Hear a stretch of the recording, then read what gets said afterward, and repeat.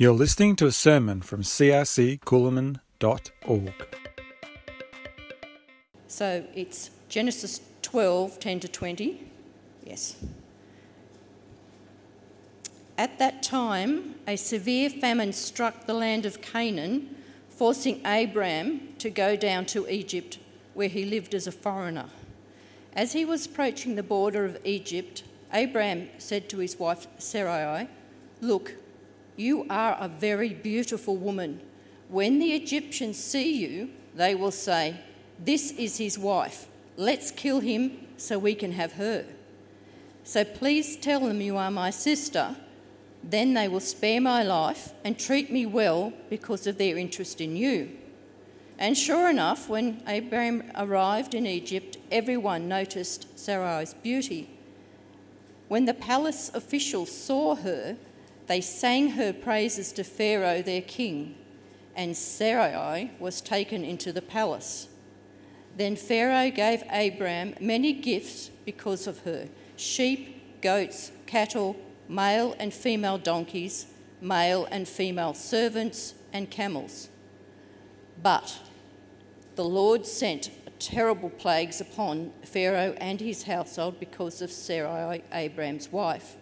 So Pharaoh summoned Abram and accused him sharply. "What have you done to me?" he demanded.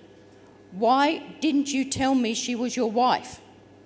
Why did you say she is my sister and allow me to take her as my wife? Now then, here is your wife. Take her and get out of here." Pharaoh ordered some of his men to escort them, and he sent Abram out of the country along with his wife and all his possessions. Okay, well, last time I was here, we were struggling to get enough air moving around to keep us cool. A bit different today, but actually the heaters are working much better than the air conditioning was that day, so that's good. And hey, that first song, I hadn't heard that before, but I loved it. So I have to try and remember it to find it when I get home. Anyway, if you don't mind, I'd just like to start with committing the word to the Lord in prayer. So we just thank you for this opportunity to be here. Lord, I just thank you for your word. Thank you for each person who's here. I pray that you would open our hearts to hear, to receive what you want to say to us. Lord, I pray especially that you would speak through me. Lord, that you would speak words to each person that you want each of us to hear, that would be an encouragement, that would build us up, that we will be able to, it would build up our faith, that we'll be able to take, and we will be able to run with this week. Something that you want to say to us. Lord, I just pray this. Lord, speak through me. Let these be your words we hear this afternoon. We pray in Jesus' name. Amen. Now, one of the challenges for the modern preacher is live streaming, because not so long ago, if you were preaching somewhere, you could go through your messages and you say, "Well, I haven't preached this message here in this place before." That's fine. But with live streaming and the internet and all that, I don't know who may have logged on and listened, because I shared this message in Naranja only 2 weeks ago. So I don't know whether anyone was listening to it, and which is actually, I don't think you were live streaming it though, were you, Don? You heard it. Oh, I heard it later. I was trying to think. No, you weren't there that week. But the other challenge with that is if you were live streaming it and then you hear it live, you think, he preached that better in Naranja. How come Naranja gets his best? Why don't so? Okay, that's a challenge for me today. But I just want to talk about what we see here. Abraham. An account of Abraham's life is very early in his faith journey. And I do love the book of Genesis. If I said to you, where does the story of redemption begin? I'm not sure what you would say, but it actually starts in Genesis. And there's a big part of Genesis is about the story, the redemption, God's plan, beginning to outwork his plan and then continuing to outwork his plan of redemption. And I love Abraham's life. Abraham's not just an analogy or a parable, but he's a very real person, and his life and an account of his life. It's about a person learning to trust God, a journey of faith, and that's what makes it so real for us. And if we read through Genesis, the story of Abraham, not just Abraham I know, but the story of Abraham, we see that Abraham does quite a few things over the journey that, he makes some choices that we would question. And he's not the only one. And sometimes I hear people that want to preach about Abraham or others, and they want to maybe get a little bit insulting with the choices they make. But I don't want to insult Abraham or any other people of faith, because really it's about a journey of faith we see in Abraham. And that we have things that Abraham didn't. We could say the same about David and Moses and all these mighty men of faith who made big mistakes sometimes. But do you know that even though God may not have spoken to us the same way that he did to Abraham or to Moses and that, but we have something more than they do. We have the Holy Spirit with us every day, all the time. And so it's really not for us to criticise them when we're still making mistakes, and we have something more than them. We have something more even than the disciples did before the day of Pentecost. They might have had Jesus with them every day, but we have the Holy Spirit living within us. And so when I look at Abraham's life and I see some of the things there that we can learn from, some of the negatives as well as the positives, it's very much about a journey of faith. God, over the course of time, he expands on the promise to Abraham. And actually,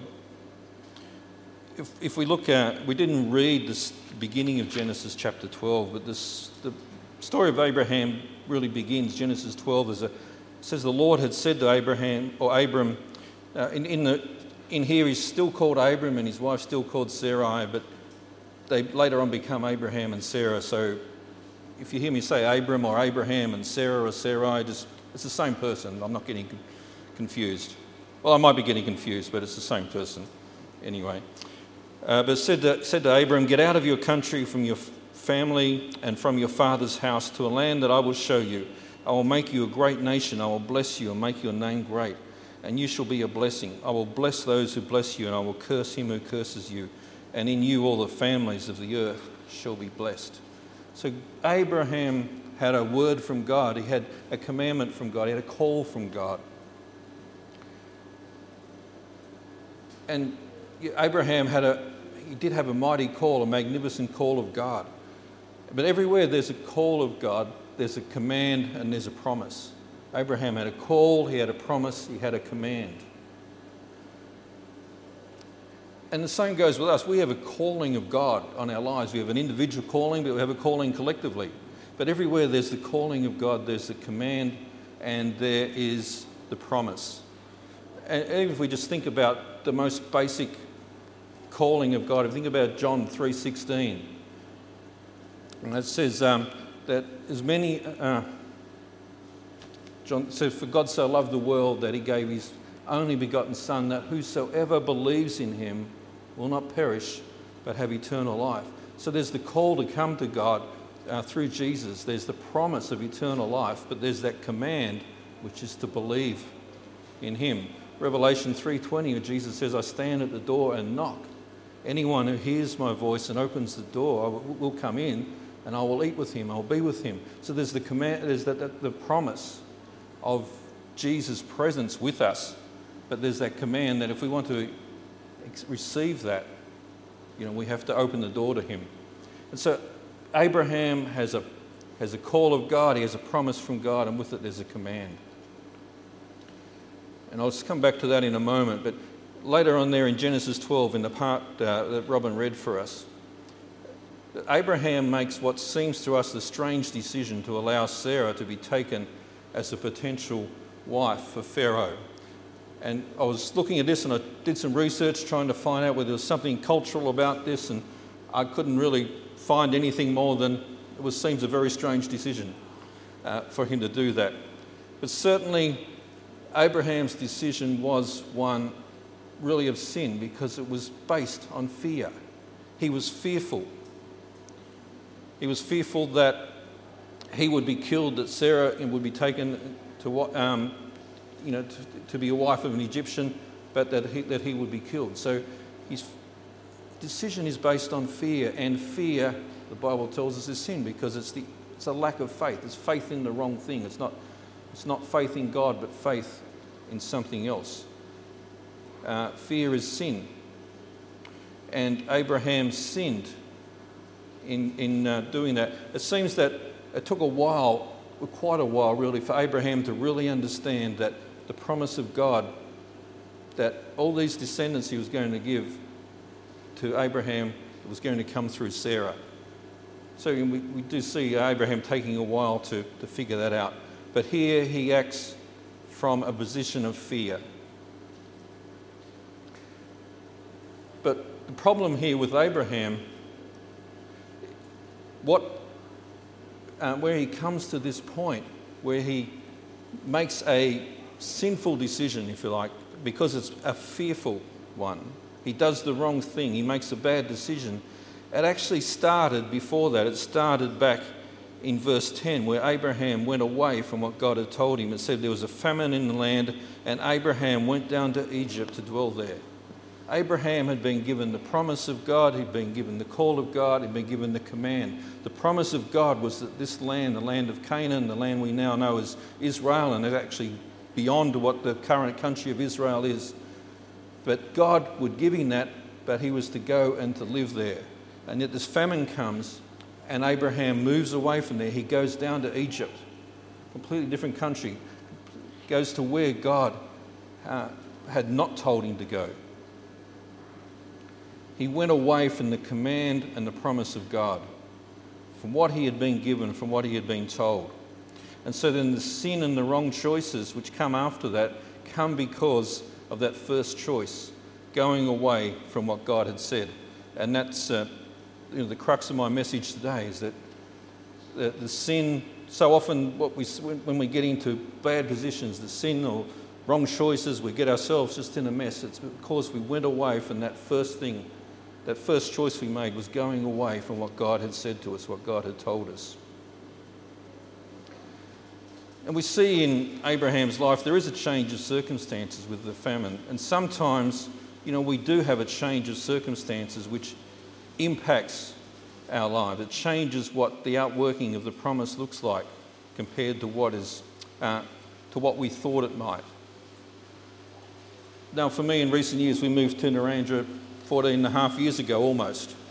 And for more than 10 years, it was pretty much a similar thing. I was driving the school bus and dedicating the time as I could to serving in the church. Then 4 years ago last month, things changed. I had to stop driving the bus for medical reasons. And so there was a slight change there. But then 3.5 years ago, there was what was a bigger change where everything I was involved in ministry-wise got shut down. The government shut it down and church agreed with it, and nobody asked me what my opinion was. But regardless of that, things got shut down, so things changed for me. And so we do find that circumstances change. And the idea we had that this is how God's going to work, this is how God's going to use me, sometimes it does vary from that.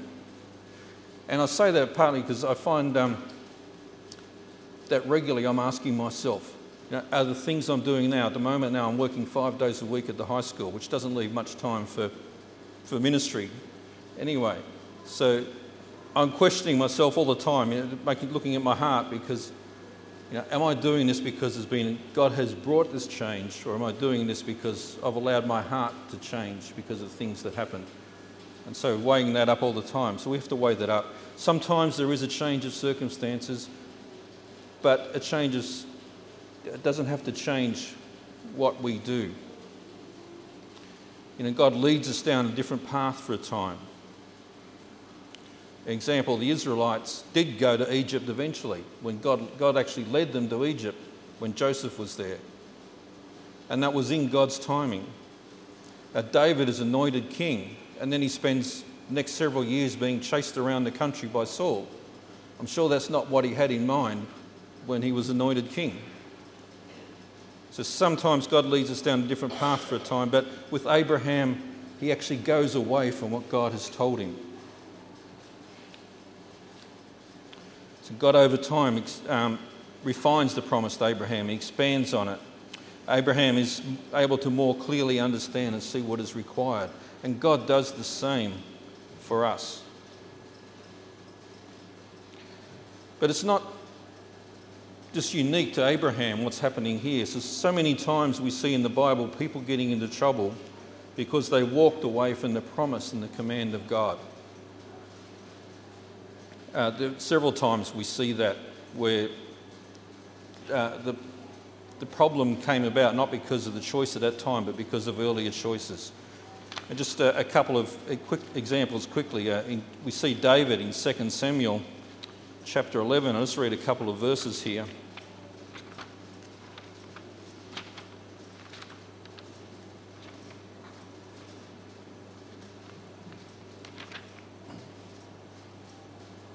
In 2 Samuel chapter 11, it says, "It happened in the spring of the year at the time when kings go out to battle that David sent Joab and his servants with him and all Israel, and they destroyed the people of Ammon and besieged Rabbah, but David remained at Jerusalem. Then it happened one evening that David arose from his bed and walked on the roof of the king's house, and from the roof he saw a woman bathing, and the woman was very beautiful to behold." And the story goes on, it's Bathsheba, and we see that David ends up sinning and commits adultery with Bathsheba, and then he's got to get her husband killed. And really David's problems start here. Up till then, as king, everything's gone pretty well, but his problems start here with this sin with Bathsheba. But the sin actually starts, or the problem for David starts, not when he sees Bathsheba bathing, not when he decides to come and call it, not when he commits adultery with her, but it starts there, verse 1. "It happened in the spring of the year, at the time when kings go out to battle, that David sent Joab and his servants with him, and all Israel." It says, "But David remained at Jerusalem." David was raised up. David was called to be a warrior king. He was called to be the king who would fight for Israel and deliver Israel and expand the kingdom of Israel. He was called to be a warrior. And yet he chooses not to go out to battle here. And because of that first choice, he's then in a position, maybe that wasn't the sin itself, but he's now in a position where he becomes distracted, where he looks at something, he sees something he shouldn't have, and then makes that choice. And it's very interesting. It's another interesting verse, a couple of verses in 2 Samuel 21. Verses 15 to 17. It says, "When the Philistines were at war again with Israel, David and his servants with him went down and fought against the Philistines, and David grew faint. Then Ishbi-Benob, who was one of the sons of the giant, the weight of whose bronze spear was 300 shekels, who was bearing a new sword, thought he could kill David. But Abishai, the son of Zeruiah, came to his aid and struck the Philistine and killed him. Then the men of David swore to him, saying, 'You shall go out no more with us to battle, lest you quench the lamp of Israel.'" And I find that really interesting. We're not actually given the chronology there. So I wonder whether this event happened before the sin with Bathsheba, whether the reason David was staying in Jerusalem was because his men had said, "You're not coming out with us to battle anymore." But whatever, it was against the calling of God. It's against what God had called David to do. David was called to go and lead his men in battle, and he didn't do it, which left him in a situation where he made other decisions which were wrong, which were far more serious.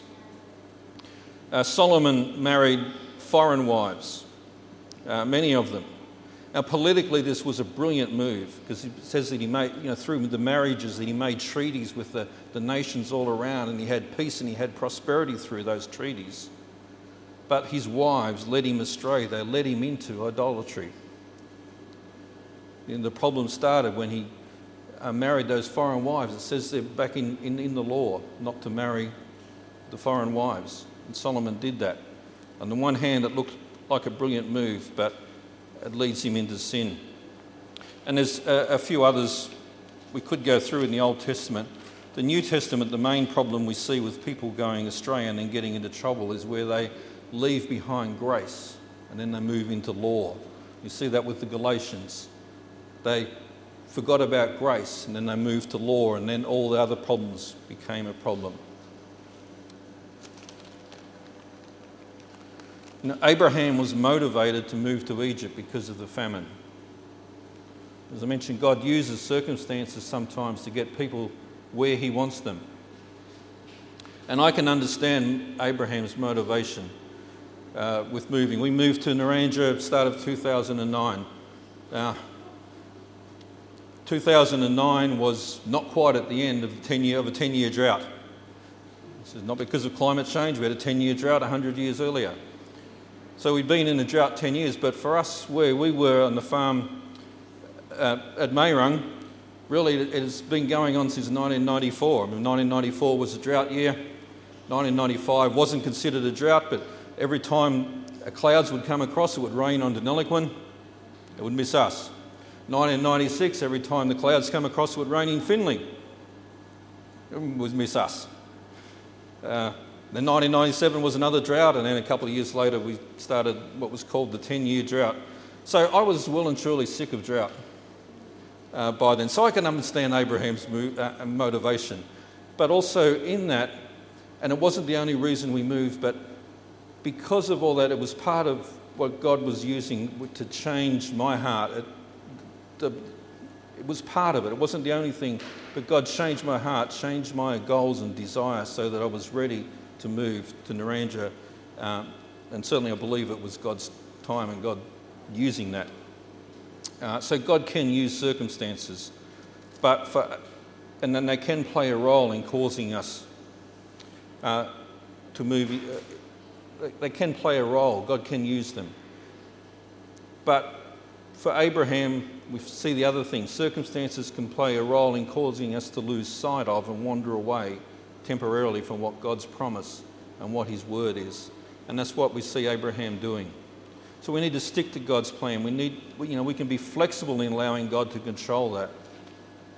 But don't go away from what God says when things get difficult. We need to hang on to God's plan. And that could be a word that's been spoken to us, or it can be individually, or it can be a word, the general word of God. And I've got here just a bit of a list of some examples of something that we let go of or compromise that leads us into sin or away from sin and the promise of God in our lives. Now, it doesn't have to be a big movement, or it doesn't have to be a big sin. We can move away from the promise and the call of God. What we see with Abraham is often it's just that little thing, really, that then leads to something bigger. We saw that with David, the little thing. He moved one little thing in moving away and not fully obeying what God had given him led to something bigger and stronger. And that's what some things which we can just move away from, that then leads into the bigger problems, leads us into sin, leads us into moving further away from God. So, for example, when we move away from the Word of God, we move away from reading it, we move away from believing it uncompromisingly, and that's something we've got to watch in today's age. There are more and more people watering down the Word, making excuses for parts of the Word. But if we have to believe it uncompromisingly, when we move away from that, and when we move away from reading it, we open ourselves up to falling away in other areas. Prayer, a relationship with God, when we move away from that, we allow other things to come into our lives, or we allow ourselves even just to stop doing what it is God has called us to. What's the personal word, a personal direction, a personal promise that God has for us? Sometimes we can just letting go of that. We think it's taking too long, it's not working, so I just give up on that. And we lose something of what God has for us, the best that God has for us. Our core values as a church. That's so important that churches hang on to those core values. Accountability. Often we're happy to be accountable when we like what we're being told from those in authority over us. But when the word gets a bit hard, when things get a bit difficult, we can move away from accountability. We can move away from fellowship, from relationship with God's people. How we handle offence, how we handle disappointment is so important. Because unfortunately, we're not the only fallen people. There are other people who make mistakes as well. And sometimes they make mistakes which affect us. So how do we handle that? When we move away from accountability, we move away from loving people. And that's often the first thing. I can think of examples in my life where I didn't handle disappointment that well, where when somebody let me down, I didn't handle it that well, and it affected things. Now, I don't think it's affected the big overall picture, but it's affected relationships. There are some relationships which I don't have anymore because of the way I dealt with that initial disappointment. So the way we handle the way we handle offence and the way we handle disappointment is important. We can become sidetracked onto something less important or to something it seems more sparkly, if you want to put it that way, more interesting. And so easy to become sidetracked these days by something that fits easily into your hand and has lots of little shiny lights and doesn't, you just got to press the little icons and suddenly there can be an hour, 2 hours gone by and, whoa, it's so easy to become sidetracked, isn't it?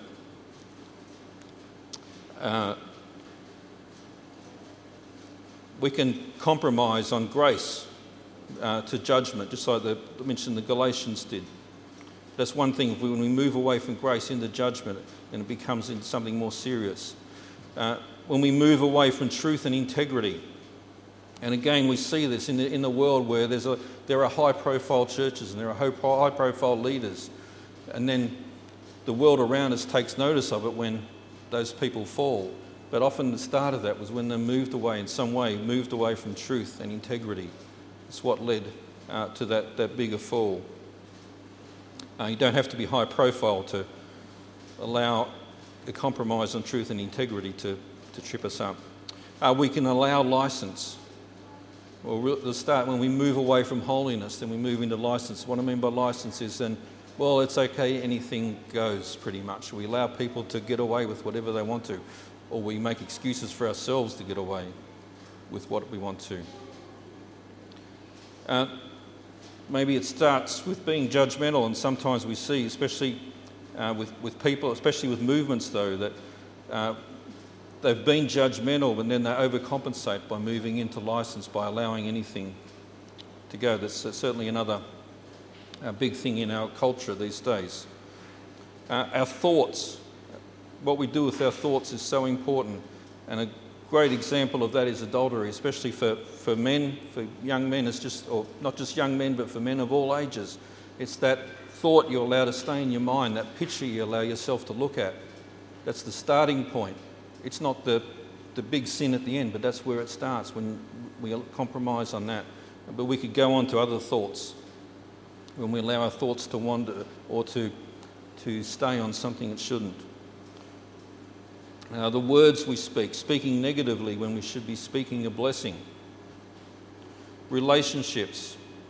The Bible talks about not to be unequally yoked. So when we compromise in our relationships, that's often the start of something bigger. Or even in our own mind, we can think other people are doing it. Other people are saying it's okay. And so these are often the little things, that place that we start that leads into something bigger and we need to guard against. Abraham moved because of the famine. The famine is a trying time, and it was a trying time for Abraham, no doubt. But the thing is, God is able to provide in the famine. God had promised Abraham the land. God had commanded him to live there, so God is able to provide. And God works in these times, not just for repentance and for reliance on God, because when times are hard, That's when we rely on God. When times are hard, that's sometimes what brings people back to God. But God is able to work in these times, not just for those. We in our lives experience dry times. And we might have different names for them. We might call them a desert experience. You know? We might call it a valley. Psalm 23 verse 4 says, "Yea, though I walk through the valley of the shadow of death, I will fear no evil. For you are with me, your rod and your staff, they comfort me." So even though we might be going through a valley, God is still with us. God still leads us. Or as I saw something yesterday that says, when I walk through the valley of the shadow of death, I know that I can't fully trust Google Maps. But God is with us. He will lead, sometimes actually leads us through the valley of the shadow of death. Or we might use the term wilderness to describe this time. But what's really interesting is God uses the wilderness. So if we find ourselves in a difficult position, which we might call ourselves, and we might call it a famine or a dry time or a valley or a wilderness, but God is still able to use that. It's not the time to compromise, not the time to go away. And one of the things from our state conference back in April, wasn't it? Ian Miller talked in one of his messages. He just mentioned these things briefly about the wilderness, and I've got to mention that just in case Ian is, googling Coolum and sees that Ashley's preaching and thinks, "Oh well, I might listen to him." So, Ian, if you're listening, I did borrow this from you. But just three things quickly that God uses the wilderness for is that God uses the wilderness to get Egypt out of us.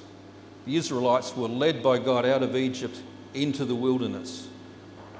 Now they spent more than a year in the wilderness because we can read there in Exodus that they spent in the law there that the second Passover they were still at Mount Sinai. They were over a year there. God never intended to lead them straight from Egypt to Israel, the land of Canaan. But then when they get there, they've actually got to spend another 40 years in the wilderness because they didn't believe. They hadn't got Egypt out of their system. And so God used the wilderness to get Egypt out. So God uses these times to get the world out of us. In the wilderness, our identity is affirmed. Our identity is declared.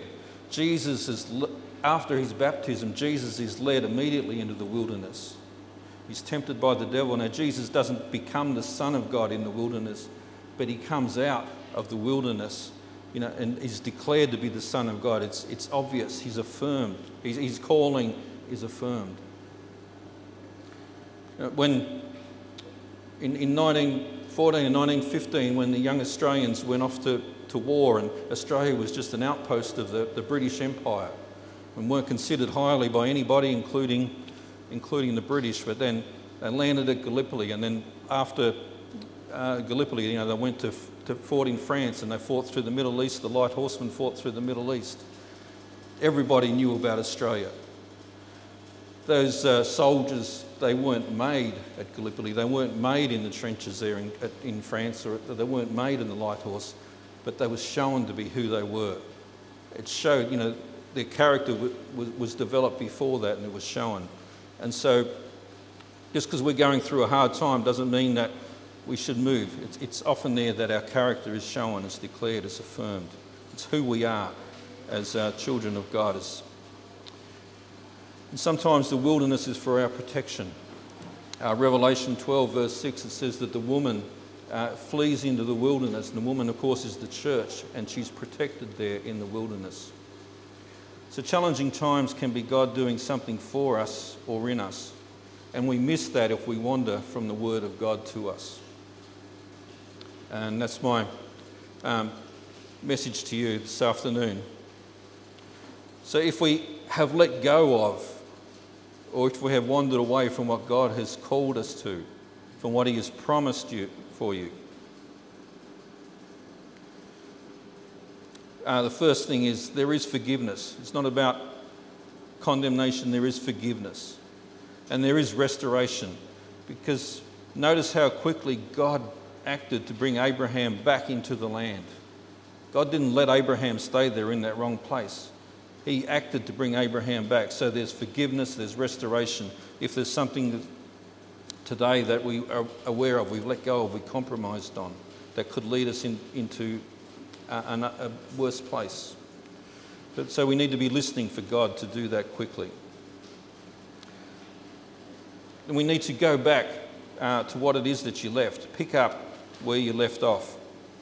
In Genesis, so we read there in Genesis 12, where God deals with Pharaoh.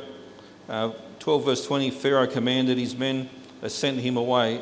And then in Genesis 13 verse 1, it says, Then Abram went up from Egypt, he and his wife and all that he had, and Lot with him to the south. That's to the south of the land of Canaan. He went back to the place where the land that God had called him to walk in and to live in, and God provided for him there. So we need to go back to what it is that we left. One of the things if you look at professional sports people, and high-profile sports people, they lose, for a time they might be out of form, especially those who play ball sports. They're not hitting the ball. They can't. They're not able to do they're not able to do successfully what they're normally able to do. And then they find their form, and somebody asks them about, well, what happened? And they say, quite often you hear them say, well, I just stopped doing the basics. And when they started doing the basics again, they found their form. And so the same with us. We've got to do those things we know that God calls us to. And don't deviate from the plan, from the promise, from the command of God.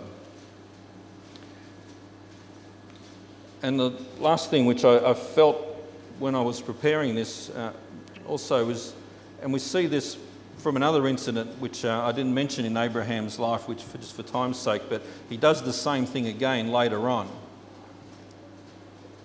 And this time it's with Abimelech, where God says to Abraham to pray for him. And so if we've made decisions which have led us into a different place, pray for those affected, pray for those we've met, pray for those we've come across in that time. Pray for those impacted and affected in our wandering. Because God can still use that time.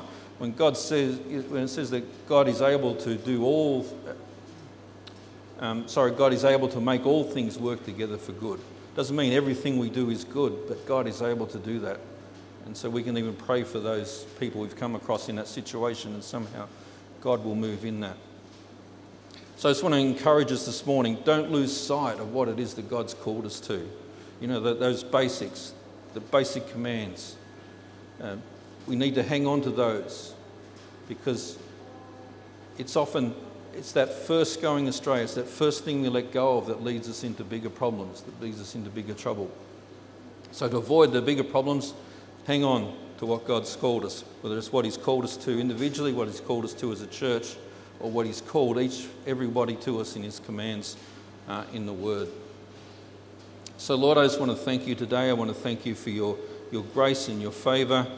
Lord, you favoured Abraham in calling him. You favoured him by forgiving him and setting him back on the right track. Lord, you favoured us by calling us, by forgiving us, by bringing us into your family, Lord, and you continue to favour us. Lord, we live in a world and in a time where there are so many things that can lead us astray, so many things that can cause us to doubt. And Lord, I just pray, Lord, help us to remain strong, help us to remain faithful to you and to what you have called us to, what you have called us to as sons of God, as children of God. But Lord, what you have called us to individually, whether that be our personal walk with you, our personal ministry. Lord, I pray that we would be strong, that we would hang on to those things, we would not allow ourselves to deviate.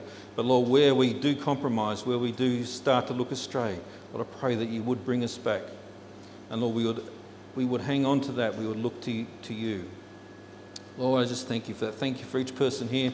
Lord, I just pray that you would strengthen us through this week. Lord, help us to walk in all your ways, that we may experience, we may know all that you have for us, we pray in Jesus' name. Amen.